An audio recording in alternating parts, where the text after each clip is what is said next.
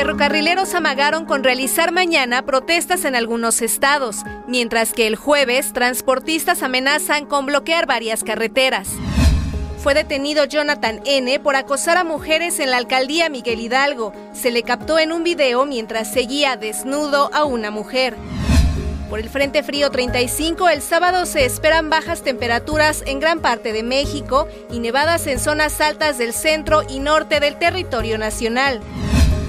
Sigue a la baja el almacenamiento del Sistema Cutzamala. En una semana bajó 0.6%, teniendo un almacenamiento total de 38.7%. Más de 30 millones de personas se encuentran en alerta en Estados Unidos por una tormenta invernal. Hay cierre de colegios y cancelaciones de vuelos. Consulta más noticias en www.unotv.com.